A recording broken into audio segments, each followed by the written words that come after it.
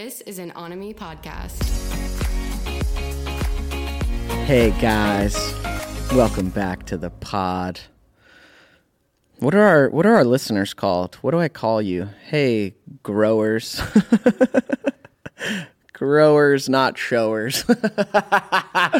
Hey, grown adults. I don't know. We'll come up with something. I got nothing. Welcome back to the pod. This is Growing Up with me. And today I'll be talking with someone about a topic that we all need to grow up with. Myself very much included in that. I'm going to be talking with Tori Dunlap. Her account on TikTok is a massive financial education account called HerFirst100k. And she is a millennial finance expert, educating the rest of us on how to create financial freedom. She's done it herself. At 25, she made her first 100K in savings. And from there, she's gone on to make more and create a platform lifting all of us up into our own financial freedom and breaking down some of the blocks we have around money and wealth and finance. And she's written a New York Times best-selling book called Financial Feminist. It's not just for women. It's for all of us because any gender could be a feminist. That's right. I was very glad to talk with her because, as I'm sure many of you feel, money's a weird, emotional, private, uncomfortable topic in our lives. We all want it. We all need it. No matter how much we have, most of us want more of it. And for many of us, it can feel really overwhelming and difficult to even know how to get at it, which is why we kind of have wishful thinking around winning the lottery and like gambling our way to financial freedom. But really it's about delayed gratification and educating ourselves on what we don't know and taking small steps towards it as often as we can. And I myself am learning this at the ripe age of 31. And I think it's a journey for all of us, a lifelong journey. But I think all of us want to get to a place where we feel financially free. Not that you need $1 billion. I don't want $1 billion. I don't need all that. I think to get that, you have to exploit people or work your life away, or I don't even know. I don't need all that. I just need enough to feel free. I just need enough to not feel anxiety at how I'm going to cover certain bills, my rent. I just want to feel free enough to travel when I would like to, and to not feel like I have to do things that sacrifice my own dignity or self-worth because I need a paycheck. And I think that's a place many of us are, and I think all of us have wants to be financially free. And it's just going to take us, taking some steps, being willing to not know, being willing to be uncomfortable, and get in the game in taking responsibility for our own finances. So if that's something you want, it's something I want, I think you'll enjoy this conversation with Tori Dunlap. I know I did. Let's break down some of our myths around money, and let's get out of our own way in making it. And Tori's going to help. So enjoy the conversation. I've been living in the shadow. Hi, Tori Dunlap. It's so nice to meet you. It's very nice to meet you as well. It's very bizarre to meet somebody I had a crush on when I was like 10 years old. How is this for you? It's great. I was thinking about this, again, interviewed Christy when we were talking about it, of like, you guys gave up your childhoods for folks like me. Yeah. And like, beautiful and also really fucked up. Am I allowed to curse? You are absolutely allowed to Great, curse. cool. I can't stop cursing. But like, what a gift, and also how screwed up for you all. I mean, screwed up for many. For me, it's all I want and all I still want. So interesting.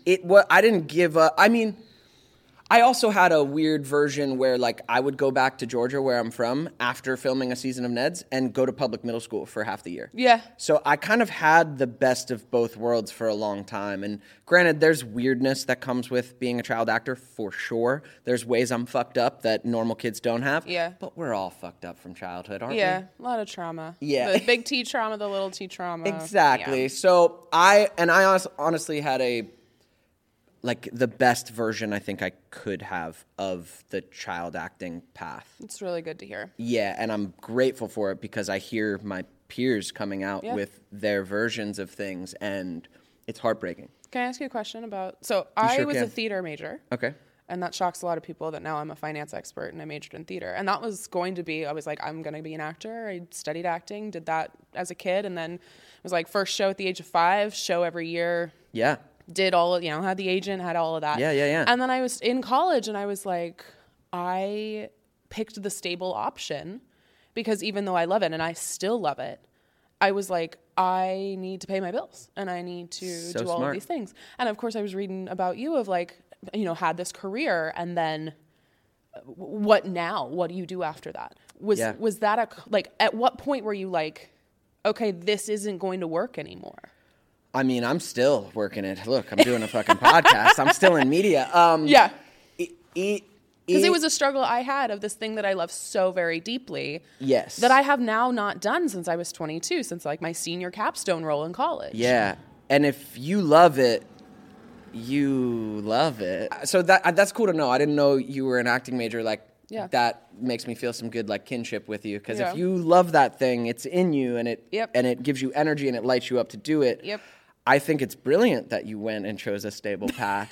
But I'm never sure if it was the right option. You never will be. Yeah. We never will be. I'm not sure, but I'm going to continue on the unstable artist path for the rest of my life, I think. Yeah. Even though at times it gets intense and I have to weigh it and I have to go, do I feeling this unstable with creating my life and building my life? Do I still want to do this? Because at any point I could go try and I think I could succeed at anything. So I could just go on something stable and take away some of this angst. Because especially with money, that's the biggest one. Right. I could pursue my art forever in peace if money wasn't an issue, if my survival wasn't an issue. Right. But when money and survival is attached to something that you're never guaranteed. And healthcare and Yeah, all of it. And you're never owed it. Like I think in any other vocation or profession, if you get good at it and you work hard at it over time, it's going to happen. With privilege, but Yeah, but if you put the time into something, typically you will progress, at least in some capacity. Right, but the arts, I think, are the lovely, unique thing where you're hitting the pavement all of the time, and it's... And it's never owed to you. Never. It still takes luck and grace for it to come through. So that aspect... And right place at the right time, and knowing the right people, and being a Nepo baby. Like, all of those things. Like, all of that is a part of it. And so I can never bank on like what I'm going to make. And that does create a level of like emotional anxiety, instability. I was always those worried things. I was going to resent it. Like if I couldn't pay my bills, would I grow to resent the thing that I love so much? Yeah. And it's possible. Yeah. I've resented it at times. Yeah. But even that you have to fucking get out of because it doesn't help you get anywhere. No. It's just toxic. No. Even the resenting, you go like, well, I gotta like not take this personally and like figure out my life. Right.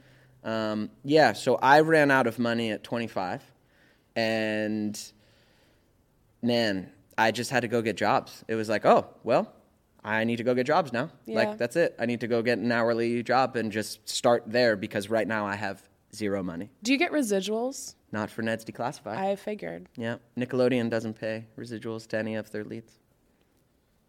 Cool. Yeah. Pretty insane. Pretty insane, right?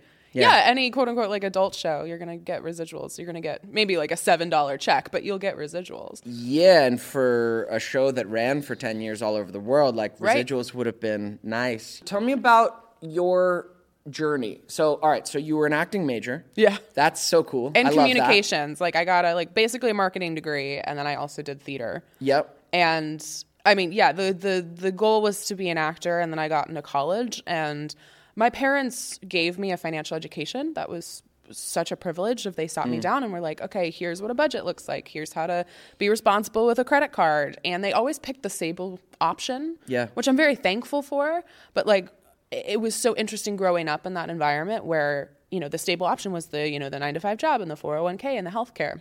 Yeah. And so literally I remember we had a conversation, you know, I was entering college of like, I want to major in theater. And my parents were like, you're great, you're talented, we love you, but that's not practical. So you need to find something else. And then you do theater on the side. And then I realized, I can double major at no extra cost. Okay, I'm going to do that. So I graduated college in May of 2016. Okay. And Trump gets elected, of course, not soon after that. Mm-hmm. And I'm coming into adulthood and into womanhood in a very different country than I think a lot of us expected. I'm 22. I've decided, okay, marketing like scratches the acting itch of like storytelling and communicating. Right. So I'm going to do that. And yeah, you have this fantasy of, okay, I'm going to work my way up the corporate ladder. You know, it's shifted. Okay, if I'm not going to be an actor right now. Yeah. Okay, I'm gonna succeed and be ambitious and successful and wear pencil skirts and heels, and that's how I know it's a fantasy because I've never owned a pencil skirt in my goddamn life. And it was so interesting because I got into corporate, and within 2 weeks I was like, oh, this is awful.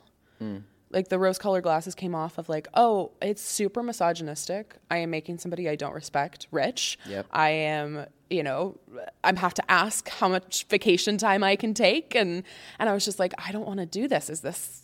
I think a lot of like people in their 20s realize this real life? Is this real life? Is this what I'm going to do for the next 40 years? Yeah. And in the midst of course, this shift politically and socially where I'm like, I'm coming into womanhood in a country where I thought we were going to have our first woman president. Yeah. And instead, of course, we didn't. And I'm reckoning with my own privilege, and I'm realizing like, when I have my financial shit together, I have options and choices. I have the ability to leave this bad job that I don't want to be in anymore. I have the ability to start a business. I have the ability to donate to causes I believe in and to have kids or not have kids or travel or buy a house or not buy a house. And then I was the friend all of my friends were coming to for advice and guidance. And so HerFirst100k started as a blog in late 2016. It was like the origin story in 2019 was like me saving my first like 100k. So it was 100k at 25. In savings. Yes, Yeah. which was like having it. Yeah. Yes. And the joke was as long as I do it the day before I turn 26, it still counts.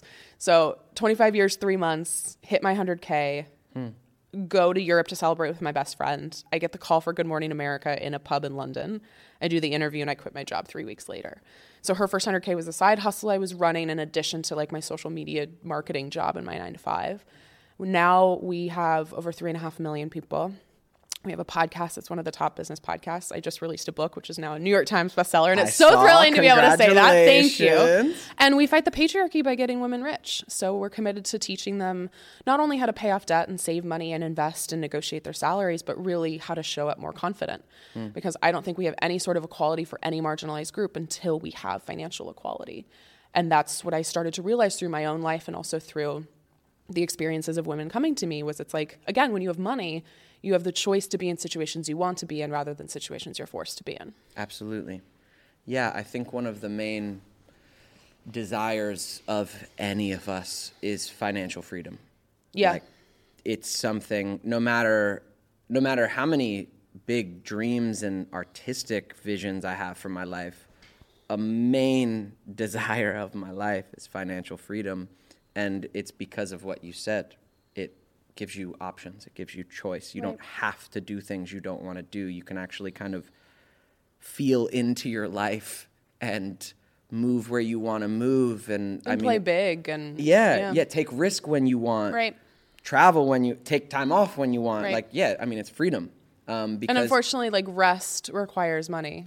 it Like deep rest requires money. It absolutely does. And this whole, I talk about it in my book of like, there's this narrative, right, that money can't buy you happiness. And that's complete and utter bullshit. Yes, it is. Like it's complete bullshit. Yeah. Well, because of course I know incredibly wealthy people who aren't happy. Right. If I buy a Ferrari and I'm expecting that to make me happy, no. But like, does money buy stability and safety? Exactly. Yeah. And not waking up with anxiety every day. Right. When I was out of money, and it took a couple years to even get where I'm at now, which is still not financially free, but I'm like not Right. freaking out every day. You're not in complete scarcity deprivation mode. Yes. Yeah. I was in full scarcity. Like couldn't buy fucking anything. Couldn't go do anything except work. Yeah. And go home and go to sleep and like Right. try not to have a mental breakdown. You And know? that's the reality for literally millions of people. That's what I was gonna say. And the feeling I want, really for every person, but for me, like women, it's like I want the feeling of confidence that money gets you. Yeah. And again, I'm not talking like I don't want billions of dollars. Yeah, I don't need that's not billions what of it's about. dollars. There's a certain billionaires are fucked. Like I just want enough money to take care of myself, take care of the people around me, and hopefully start changing my community. Yeah, that's why I think even your brand, HerFirst100k, like that's a great marker. Yeah. Even 100k that you have in savings, you're gonna feel Like are you a branding expert? Thank you. And pretty that's why fucking stable. That's why and you know, it's not her first million. Yeah. It's just like whatever that 100K is for you. Maybe that's debt paid off. Maybe that's saved. Maybe it's earned. Maybe Yeah. it's net worth, right? Yeah. And, you know, there's the saying in personal finance that first 100K is the hardest. Sure. And so that's the idea is like if you get that first 100K, things start to feel easier. Right. Now you have a lot more options of how to Yeah. grow it. Well, And you've 'cause got compound money, I was interest gonna say and- money grows money. I mean, Right. once you're up there with your wealth, it just makes money fucking sitting there. It's Yeah. the fucked part. Everyone crazy. underneath it is struggling to get by Yeah. on their pennies, counting their fucking nickels. And like once you have it, it's just compounding and growing. And that's the interesting part too about personal finance that I realized is plenty of people just want to talk about, oh, if you don't have money, it's because you're not working hard enough, right? It's the classic like bootstraps narrative. Yeah. And it's like the true personal finance equation is about 20% your personal choices Yeah. and 80% your circumstances. Yeah. Racism, ableism, sexism, homophobia, recession, inflation, a global pandemic, right? Yeah. I would argue that these have way more of an influence on your money Yeah. than you trying to navigate paying off debt yourself. Yeah. And of course, like even we talk about debt of like crazy that we ask 17-year-olds. John Mulaney has a great thing about this of like 17-year-olds to like sit down and like sign on the dotted line to spend like $120,000 to go to college to do something Unbelievable. that they have no idea if they want to do. Unbelievable our Nuts. system with that. And it didn't exist until like what, 20, 30 years Yeah. ago did the price start to jack up? Right, but Like, then there's things, you know, before that of like, you know, women couldn't get a credit card in their own name till 1974. that's pretty insane. Nuts. Yeah. Crazy. So like this has been going on forever. Yeah. And it's just really interesting that we feel such deep shame as individuals if we're not financially successful. Oh, that's so real. That's so real. I mean, I definitely felt shame running out of money because I had it.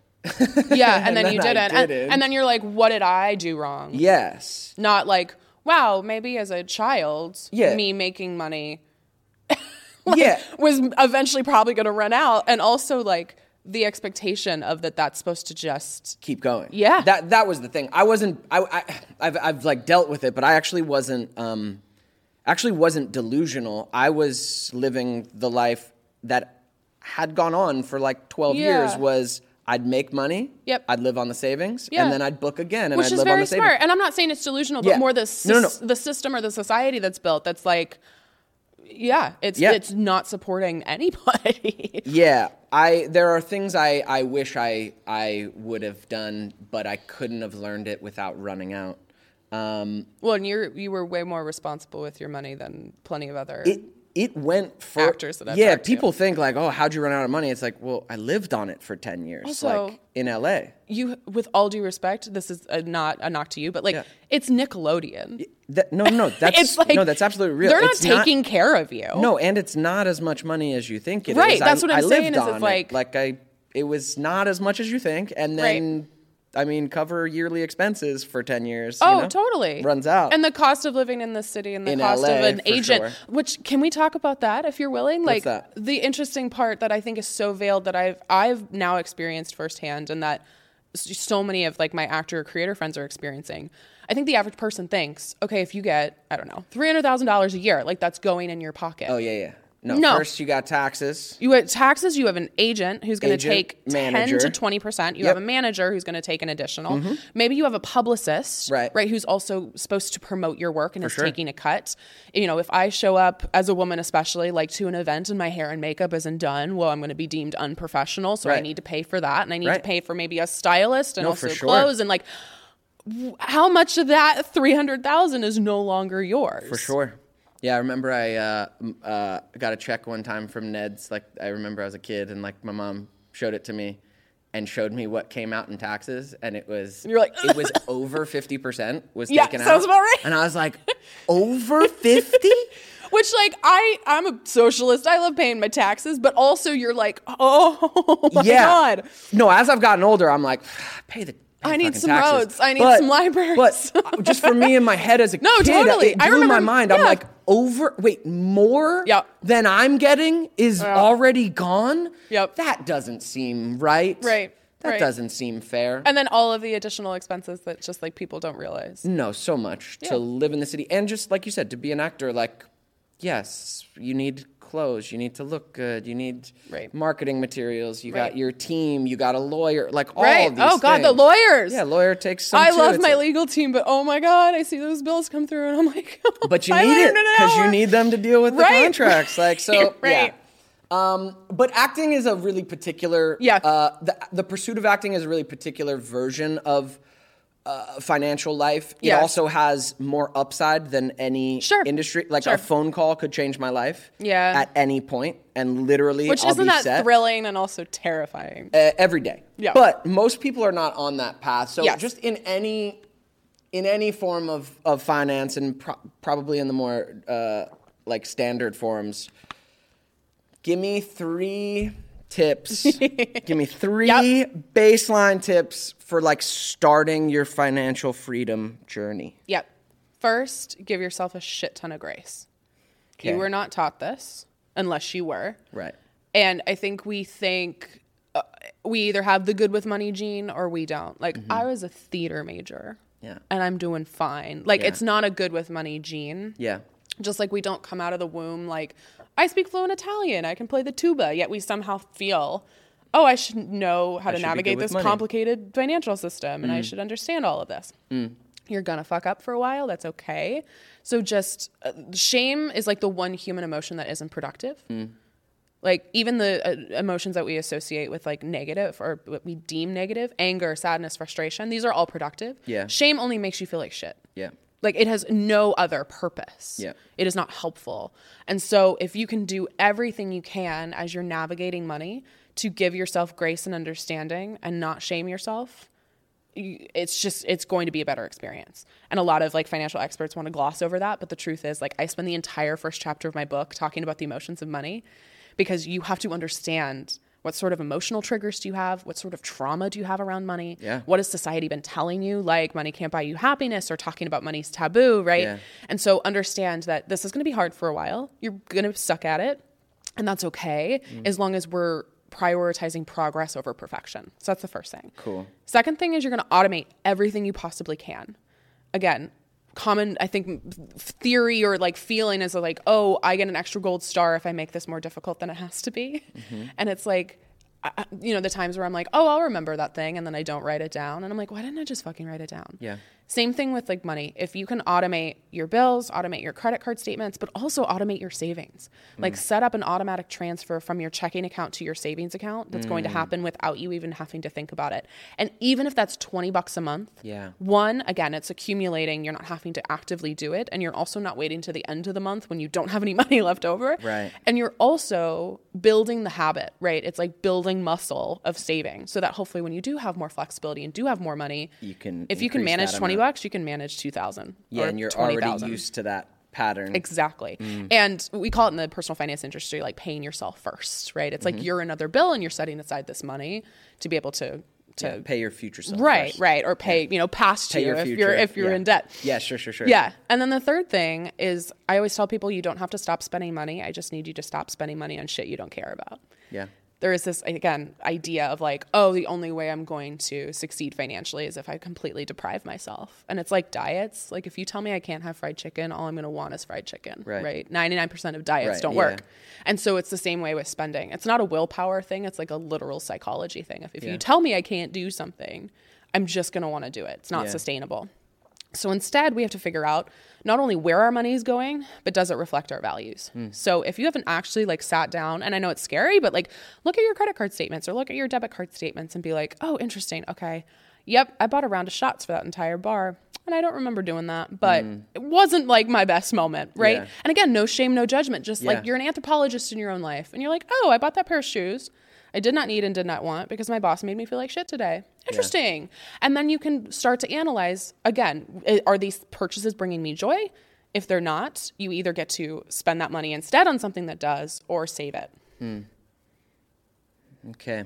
I'm taking all this in because I'm still a baby on my financial journey. And because I had it and it was taken care of by accountants and my parents. Yeah. And then my parents got divorced and all of a sudden and they had been saving for me. They had tried to set me up for the future, but once they got divorced, like they were dealing with their own lives. Shit. And all of a sudden for the first time all of the shit was on me and dealing with my accountants, and I had just never they had taken care of it, and it had never been sat down and taught to me. So that grace I've been trying to give myself the last few years. And when I was out and I couldn't spend any money, like just couldn't, I knew I couldn't. That is an awful feeling moving through the world. Yeah. If we lived in villages and, I could just... Communal, if I could just wake up and like go provide for the village just with my like hard work and like... high five my uncle and then like walk. That's not capitalist. Walk and go play in the field. But that's true. That's the truth. Is we don't live in that culture. I know I would do very well in a culture like that. I think most people, I would argue all people would. Yeah, because our biology is set up for it. Right. But we don't live in that world. We do live in a capitalist world, and that's okay. But what it means is money buys you options. Money buys you the ability to engage with this world. And when I couldn't at all, it sucked. You feel like you're not really a part of it except for your struggle. You're like, I'm not really a part of it. I'm just over here sucking. And again, we think it's personal failure, right? Yeah, it's hard for it to not feel like that because it's capitalism. Your personal life. I mean, our worth in capitalism is tied to our productivity, our output, our money, right? Sure. Which is why I argue the system needs a complete overhaul. But like, that's the interesting thing is it's like, if you're not making money, what are you doing wrong? Not how is the system not supporting you? Well, and if I'm not making money, then I can't go to that fun thing that I want to go to, and I can't participate in these amazing restaurants that are opening up in my city. I can't drink a margarita without a side of guilt. Exactly, and that I love that your first tip for financial freedom is that emotional component because money is deeply emotional. My mom has been financially stable for most of her life after college, but she grew up poor as shit. Yeah. And that has never left her.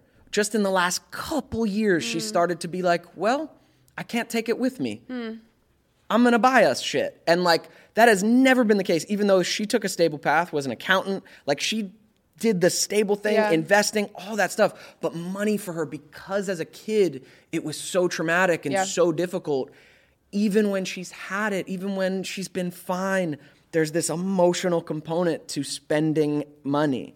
And like I said, she's just now breaking through that. So that's 50 years later. Can I try something with you? Sure. So first chapter of the book, we talk about, again, motions of money. And I ask people to reflect on their first money memory. Okay. And the first time, the first experiences we have with money typically shape the way that we view money for the rest of our lives. Okay. We actually know this from statistics that your money habits or your money view is actually cemented by age 7.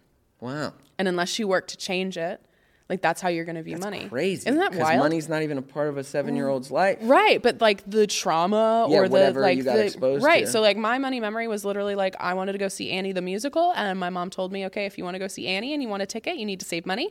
And I had an Altoids tin, and I put all of the money in there. And I was 5. I had no income source, Yes, so like it was not allowance. Yeah, right. yeah. And it was not like me. It wasn't, if I didn't have the money, I wasn't able to go. The plan was always to buy me a ticket, but it was But this they were act teaching of, you, right? hey, you want to do this thing? Plenty Put of other money people, away. the money memory is I watched my parents fight with money, or I went to buy school lunch and I realized I didn't have enough money. So if you're willing, I would love to know if you can remember yours. Man, my first money memory? Well, I was thinking about your mom. Of Yeah. like, that is so common of like the way you grow up around money. Yeah, well, my parents, they changed it. They both grew up poor. Yeah. And both went and got My parents accounting too. jobs and Yep. did stability. And then money for me was never an issue. Like Yeah. money that they provided what they didn't have. Right, the which stability was, of that. Which was my sister and I. That's why I'm like, man, think about money. Like I didn't really think of it. Yeah. Yeah, I had an allowance and shit like that, but then also at 12, then I was on a TV show. So like, Right. Like money for me, honestly, was always just around, and my parents, like, I was not a rich kid where I grew Right. up. We were middle class. We were just like middle of the road. Right. You never wanted for anything. But I never wanted for anything. Yeah. And they wouldn't buy us ridiculous things. Yeah, but, I grew up the same way, but where it was like I always went to just really good stability. schools, but like I didn't do like that was my parents' investment. Yeah. Like 100%. Yeah. It was like, okay, we're not going to do these lavish things because we want her to take piano lessons. Yeah. And like, yeah. No, money was always stable for me. That's why it hit me so hard when it was gone. Yeah. And my family was gone. Well, but even that's interesting, right? Of like, okay, I didn't really have to worry about money until I did, and Yeah. then shit got fucking real. Yeah, and I felt way behind. Yeah. I felt way behind on like, holy shit, I wish I knew some of this shit at 20. So I'm on my book tour right now, and I did my event in LA, and we had a couple hundred people, and literally one of the incredible women, she was like, I feel like I'm behind, and I was like, hey, can the room be a little vulnerable for a second? Who feels behind? I'm not joking. Every single hand went up in that room. Like, this is so common. Everybody feels like they're behind. Yeah. Every single person. Yeah. And she was It's like, scary. I have my 100K at 30 and I feel like I'm behind. Yeah. And I it's not to like, negate her feelings, but everybody feels this way. Yeah. And it's so interesting. And I would argue it's partially because we're not having conversations about money. I was just going to say, that's why I'm glad with people Thanks for like- having me on, people right. like you and that there's a bunch of content around finance now. I think it's amazing because that's the main reason we all feel behind is money was taboo. It was a private taboo, self-worth. We will get naked with somebody before we'll ask them about money. Absolutely. It's an uncomfortable Wild. conversation. Wild. What do you think are you gave 3 tips. Yep. What are 3 of the most common financial mistakes that people can make? Yeah. One, I think, is this feeling of either complete deprivation when it comes to spending or like balling out all the time. And there is a balance that you can find between, taking care of yourself and also taking, having fun now. Yeah. And I think with my 100K journey, like the question I get a lot is it's like, oh, you lived on oatmeal, right, for 4 years. And I'm like, no, like I traveled internationally. I went out to eat. It was just finding that balance between spending and saving. Did you find it specifically with a budget? Is that how you find it? And you just said the word budget like you'd say the word poop, which is Yeah.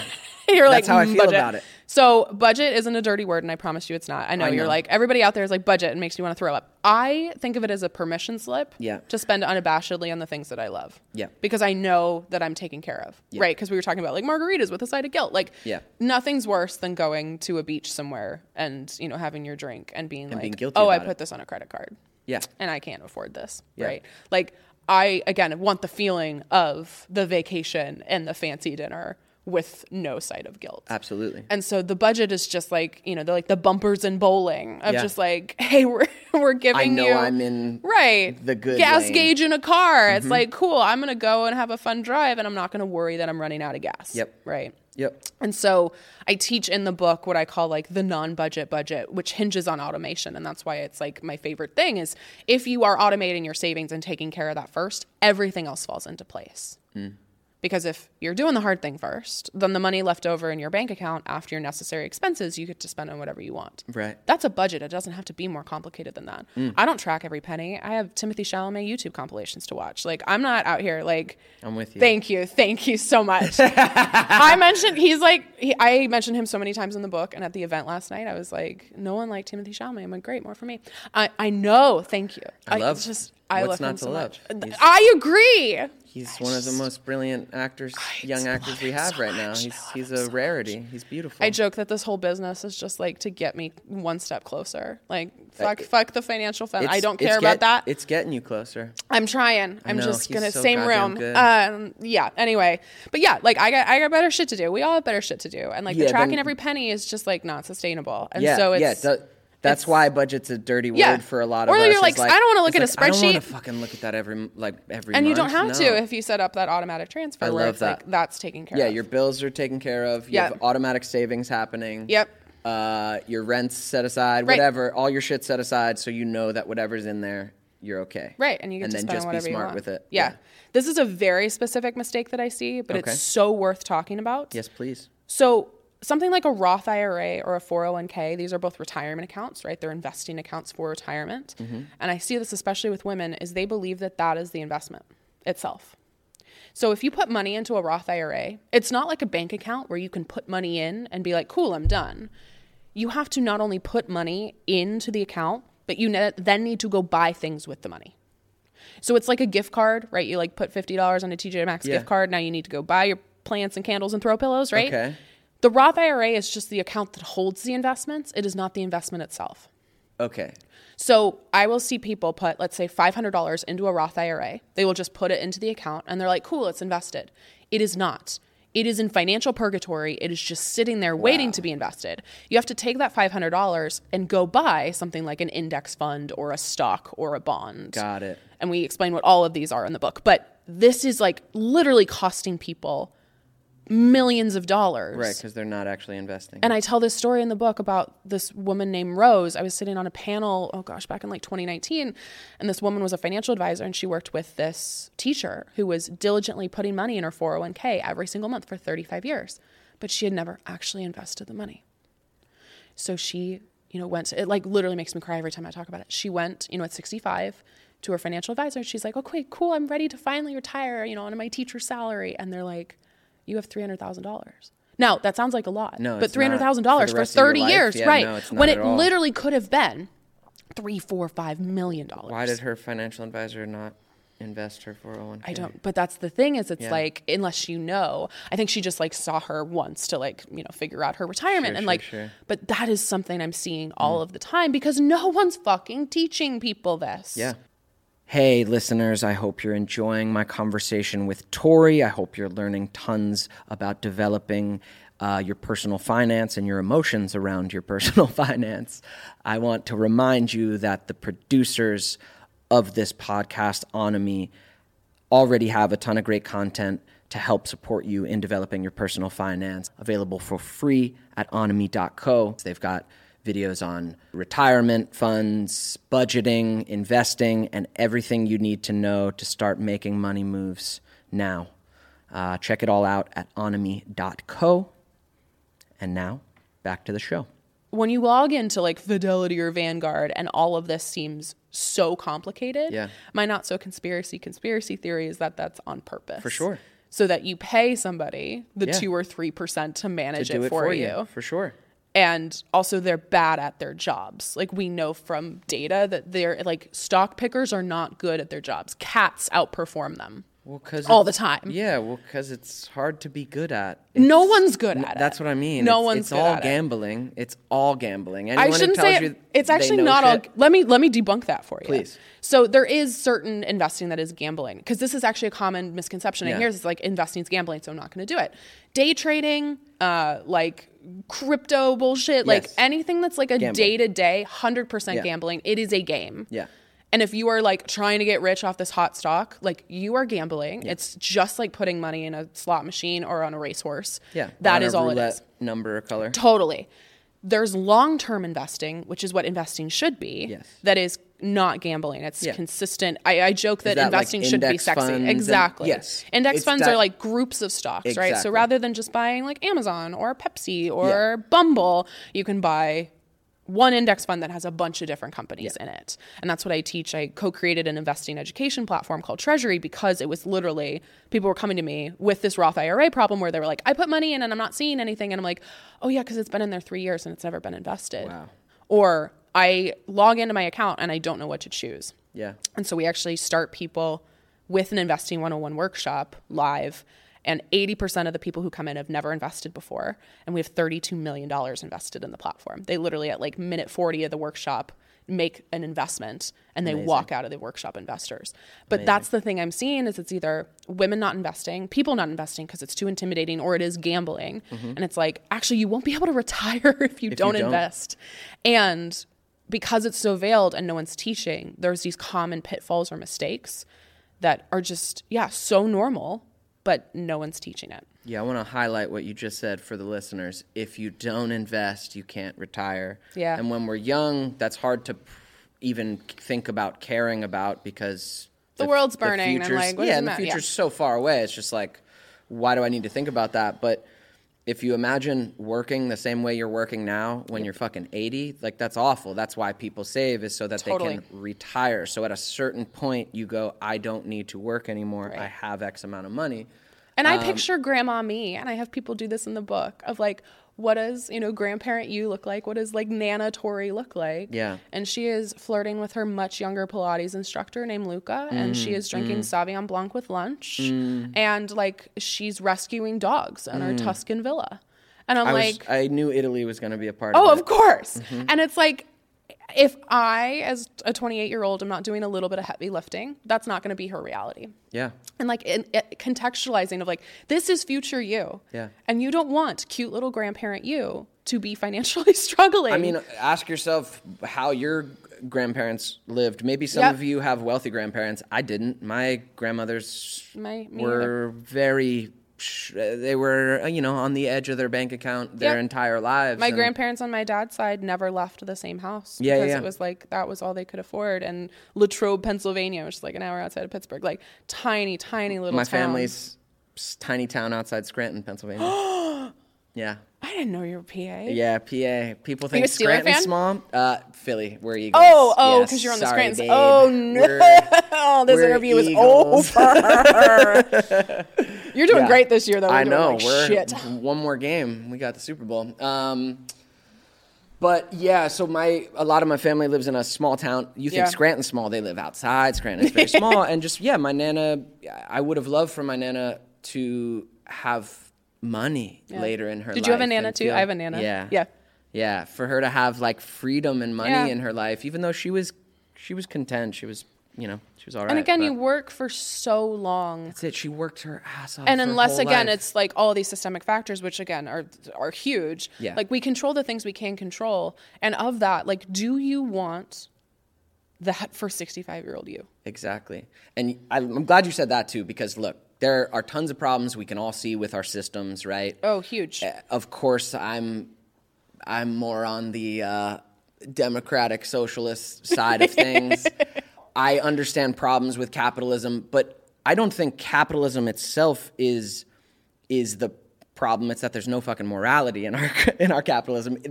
Any system would be flawed because it's humans doing it. Yes, but I do think that our current capitalist, that's what I mean. It's not capitalism itself. It's our version of it. It's murky. I say in the book that like I don't want to win capitalism because that means I have exploited somebody. Right. But I can't lose capitalism either because that means deep suffering for myself and for my community. Exactly. So it's just like, how do I navigate and survive capitalism, and how do I do the best I can? And then, again, this is for me, like the definition of financial feminism is like, if you can get your own financial shit together and control the things you can control, if you can put on your own oxygen mask, then you get to help others, right? Because you're taken care of.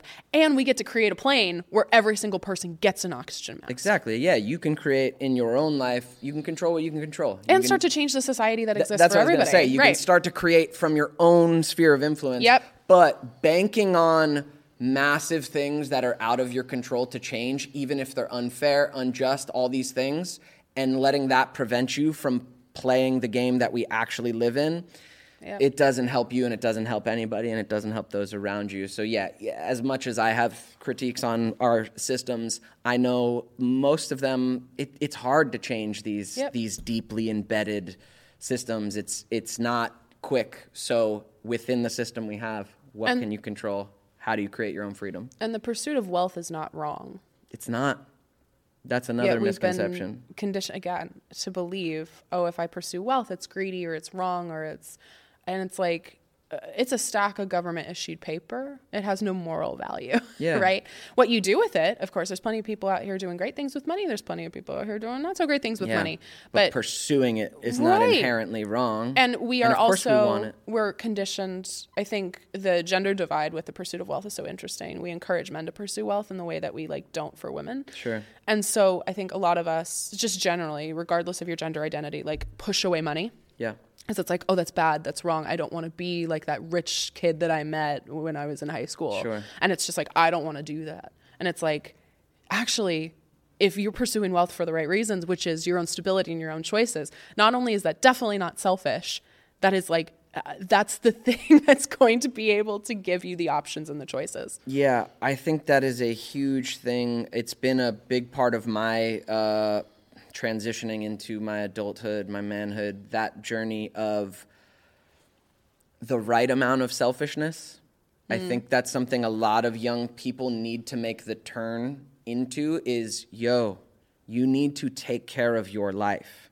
You need to decide that you are responsible for your life and confront it. And sometimes that means kind of blocking off, even for a time, how much you're giving or listening or connecting with other people's problems. And really the only way you're going to get financially free is you got to take it deep inside yourself. You have to go okay, I need to do this. You can't pour from an empty cup. Exactly. I need to say that I'm worth pursuing this. Yes. That I'm worth figuring this out. That I want to and that I can. And I think that's a transition a lot of us young people need to make. But I guess people of any age, that transition's murky. Well, so I think there's still people. It's the worthiness of it. And that's the interesting thing, because now we get messages every day from people, largely women, who are like, I paid off $20,000 of credit card debt, or I saved my first $1,000, or I negotiated a 10% raise. And it's always, the financial win and then a comma. And I feel so much more confident in every aspect of my life now. Exactly. And I'm like, I don't have to put up with shit from anybody. Yeah. If I go out on a date and it's not going well, but he has a bunch of money, it doesn't matter. Yeah. I leave. I actually put my card down and I'm like, Bye. It's nice to meet you. Have a good night. I love it. I don't have to take on a client, even if they're a very lucrative one. We had 50 to 60% of our business last year was one client, and they started getting really murky and not treating our people well. And I was like, we're walking. And that was really difficult because we had to, it was scramble for a while, but we had the ability to do that I'm not going to play that game. Yeah. And it's what an incredible you feeling. Actually get to have boundaries and self-worth when you have the capacity. When money's not the thing that has to drive you. Yeah. And that is the feeling I want for every single person on this planet. For sure. I mean, I think most of us have been there. The jobs that I went and got, some of them were fine, but other than were toxic. I definitely had to put up with some toxic shit because I needed the paycheck. Right. And what that does to your own self-worth when if I had the ability to fucking say what I want to say right now and money wasn't tied to this, I would, but I can't. So what am I worth? I'm worth this fucking paycheck and eating this shit, That's not a comfortable place to be, and I think it's a place so many of us are. Yeah. In jobs, in our lives. Yeah, it's the ability to speak truth. Yeah. And I guess the more financial freedom you have, the more ability you can speak your truth. Yeah. Nice. Nice. We're all learning, Tori. And again, that grace and that mercy is really hard, but it's really important. And also the realization that nothing changes when you're comfortable. Like embroider that on a fucking throw pillow. Like live, laugh, love. But like truly, like no, it's real. Nothing changes when you're comfortable. Yeah. And there's going to be a period of time with money, with, you know, with everything in your life where you're like, okay, I want better and I want more, and it's scary. And you have to get comfortable being uncomfortable. Yeah.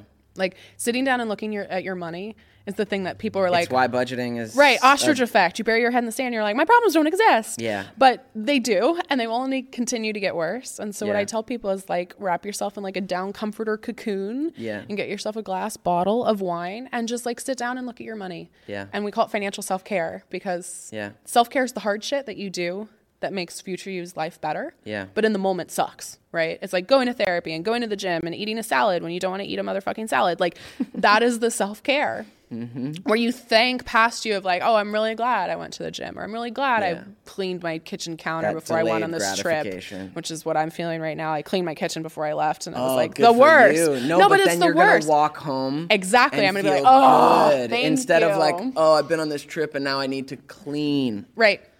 And like that's the definition of self-care. Yeah. But we think it's like, you know, face masks and bubble baths and like that's self-soothing, which is important, but that's the thing. Part of it. That's the thing you do when you've had a bad day. Yeah. Self-care is the thing you do proactively, even if it makes you uncomfortable. Yeah. And part of that's looking at your money. Yeah, I think as we grow, there's still a child inside of us, and I mean, you better hope that child's the still inner alive child. in you, Yeah. right?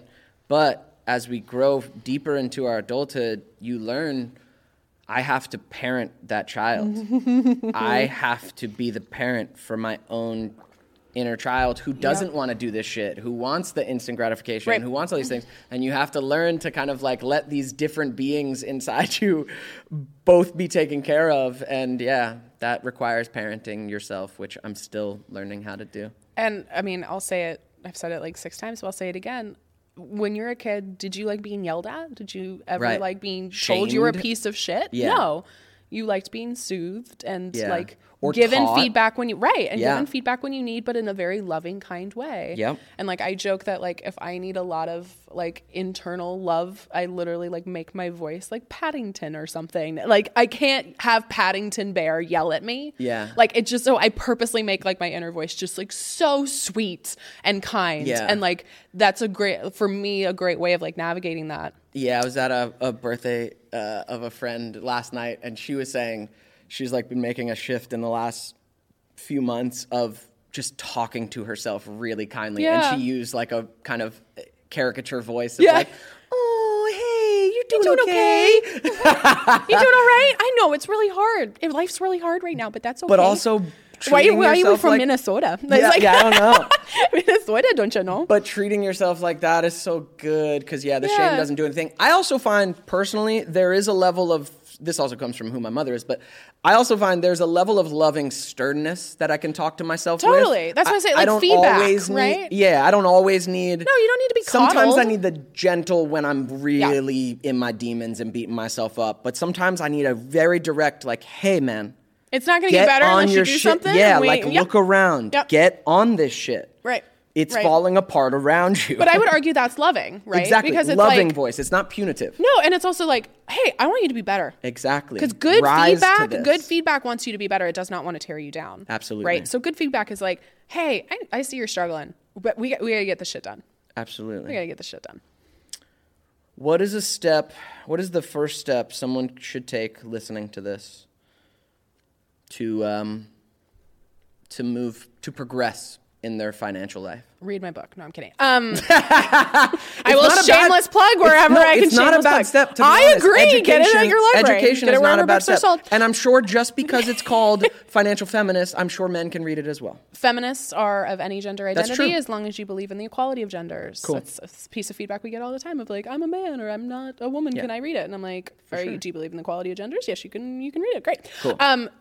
Again, with all the grace and mercy in the world, Yep. look at your money.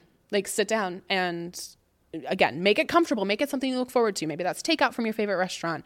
If you have a partner you manage money with, like bring them into the conversation and like, what's going well? That's your first question. Like, what am I doing well? And you will have it. I need you to have at least one answer. Cool. You can't just be like, everything's shit. No, like, what are you doing well? Yeah. Yep. What could I improve? And what is one thing that I can do today to make my money better? Right? Maybe it's setting up that automatic transfer. Maybe it is, okay, I'm going to schedule my next money date that's completely non-negotiable, and then I'm going to sit down and look at my money, and I'm going to do this once a month, right? Okay, I'm scheduling my next one. I am going to journal about, what I can use and how money can be a tool to build the life that I want. Like, how can I use money, not as the barrier, not as the thing that's preventing me, but rather as the tool to be able to build the life that I want, right? So it's what's going well, what can I improve, and what is one tiny little baby step? It's not going to be save $1 million by tomorrow, right? It's just one thing that I can do to better my money. Amazing. What is your favorite app or website for? I mean, I co-created an investing platform called Treasury, and I mean, again, shameless plug, but like, I think it's better than anything out there, or we wouldn't have built it. I'm trying to think of other apps. We have partnerships with various people. Like Personal Capital is great, SoFi is great, and not just for investing, because you said like you're automating savings happening. Like, are but there you can apps actually that you can handle go that? No, you can go to your payroll platform at work if you have a 9 to 5, or you can go to like your online bank. Like if you're banking wherever, you can say, okay, like any it literally money that just comes in. Yep. Like, okay, whenever I savings. get paid, so maybe it's the 15th and the 31st or whatever. Like, okay, this is my $500 that I'm transferring, or my $20, or my 5% of the paycheck. Yeah. And you can go in, and I still do this. I have like in my bank of like, okay, twice a month, this amount of money is leaving my checking account and going to my savings. So good. And does your savings make money? Does it have a whatever? Yeah. What is it So called? high yield savings account is what we recommend. Yeah. We have our link to the one that we like on our website, but literally the average bank account's earning you like 0.5%, like less than that. Yeah. And high yield savings accounts, as of this recording, are like 3.5-4%. And it's again like not for a while they were nothing. For a while they were nothing. Like less than 1%. So I stopped giving a fuck about saving. But if your money's just going to sit there, which is like an emergency fund, right? We just want it to sit there. It may as well be working harder for you. Yeah, it may as well be growing something. Yeah. So savings accounts, guys, for those who really don't know, the goal is that if it's going to sit there, there's some percentage where it makes money every year. And your average bank account is not earning you anything. For sure. But the high yield savings accounts typically are offered online because, they don't have the overhead costs of like tellers, bank tellers, and physical locations. So they're like passing the savings on to you. So it's like 3.5-4%. And like that adds up, especially if you're the person who's like, okay, all I got is $20 right now. Right. Great. Put that in it. Put it in it, and it's going to generate interest for you. At the end of the year, you're going to have more. And actually, a lot of these accounts pay interest monthly, which is really cool. It's amazing. Yeah. And what are other good places to put your money? What, CDs? Are those still a thing? I love that you know what a CD is. Yeah. CD, they were a thing once. I remember a 4% CD when I was 12. Yeah, and I remember being like, 4% is nothing, and I would murder for a 4% Exactly. CD That's what I'm saying. I remember some good ones from back in the day, but then they kind of died for a while. I mean, CD is a certificate of deposit. It's kind of like a souped up high yield savings account, right? In theory, basically, you say, I'm tucking away my money, and I'm not going to pull it out for X amount of time. And they're like incentivizing that with, in theory, more interest. Yes. I haven't looked at them recently. I think they came back a little bit. They've come back a little bit. Most savings, I think, are better off in a high yield savings account because of that flexibility, and it's not like a big enough percentage jump. Cool. But if like, okay, I'm not buying a house for 3 years, and so I can open a 2-year or 3-year CD, and the interest rate is 5% or whatever, like it might be worthwhile. Yeah. Yeah. Cool. And then investing, and to invest. There's a million ways to go about it. Yes. You have a platform to do it. Yeah, there's kind of like 3 ways, right? You can DIY it. Vanguard, Fidelity, TD Ameritrade, Charles Schwab, right? Yep. The benefit is, of course, you're managing your own investments. You're not paying somebody else, so there's no additional fees. But the con, and I would imagine the average listener out there, is not feel equipped to manage their own investments. Yeah. Totally cool.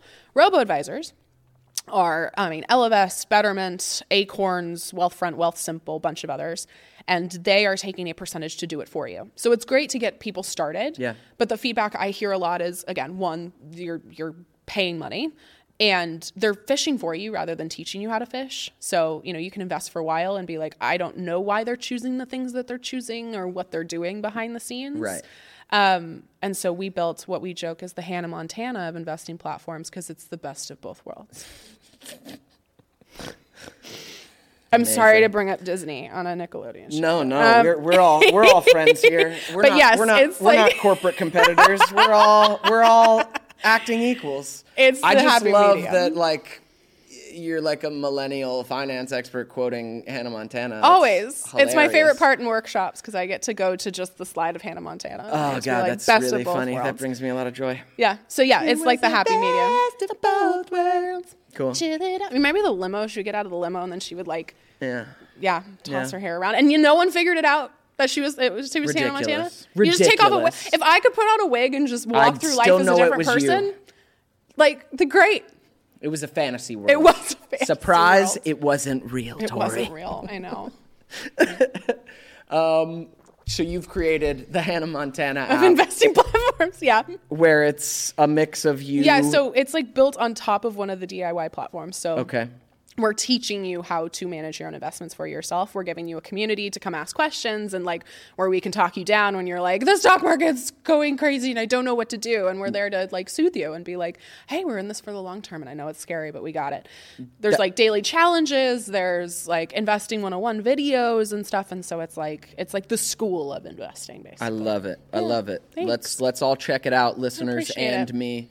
I don't have much experience with investing, but I will say, get out of the gamble. Don't be in gambling with investing. If it's sexy, you're probably doing it wrong. Yeah, look at it as stop trying to get rich quick. I don't play the lottery ever because fucking why, dude? It's a scam. It's something I wish I knew the percentage off the top of my head. It's something like 35% of people expect to win the lottery at some point. And that's their retirement plan. Yeah, it's absurd. And I'm like, I'm speaking as someone who's playing the lottery in my life because I'm trying to make it as an actor still.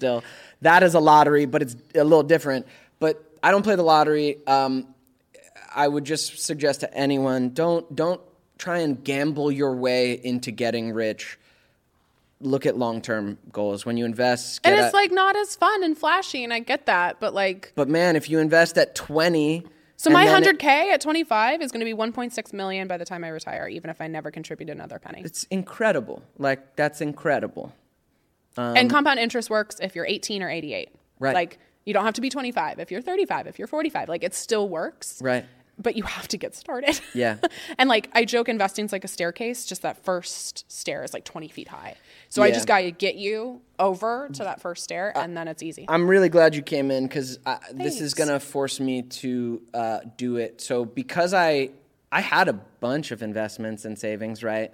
But because I was spending it to live and waiting on that next job, which always came for me. It wasn't like I was delusional. The next job always came. Yeah. And all of a sudden it didn't. Yeah. And I had pulled out That's my so investments because it was like, well, I need this it. was it. Yeah, I need it now. This is Right. investments for my future, but I need it now, and it's okay. I'll book. And then I didn't. So everything came out. So I've had nothing in investments because then I was working my way back from absolutely nothing. Right.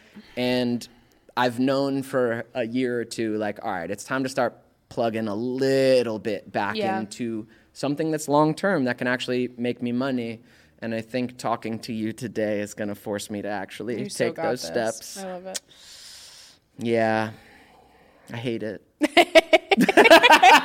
My goal is to make you hate it a little less. I feel like I could hate it. I'm already feeling a little more freedom around it. Yay. And I hate it because of, again, you asked my early money. I hate it because I never had to think about it. And all of a sudden I did.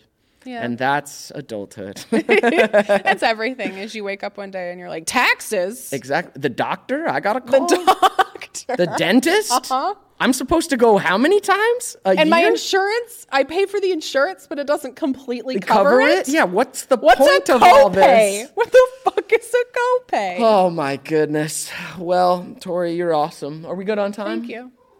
Yeah, we're in the sweet spot? Need to fill any more? Anyone got any questions I should ask?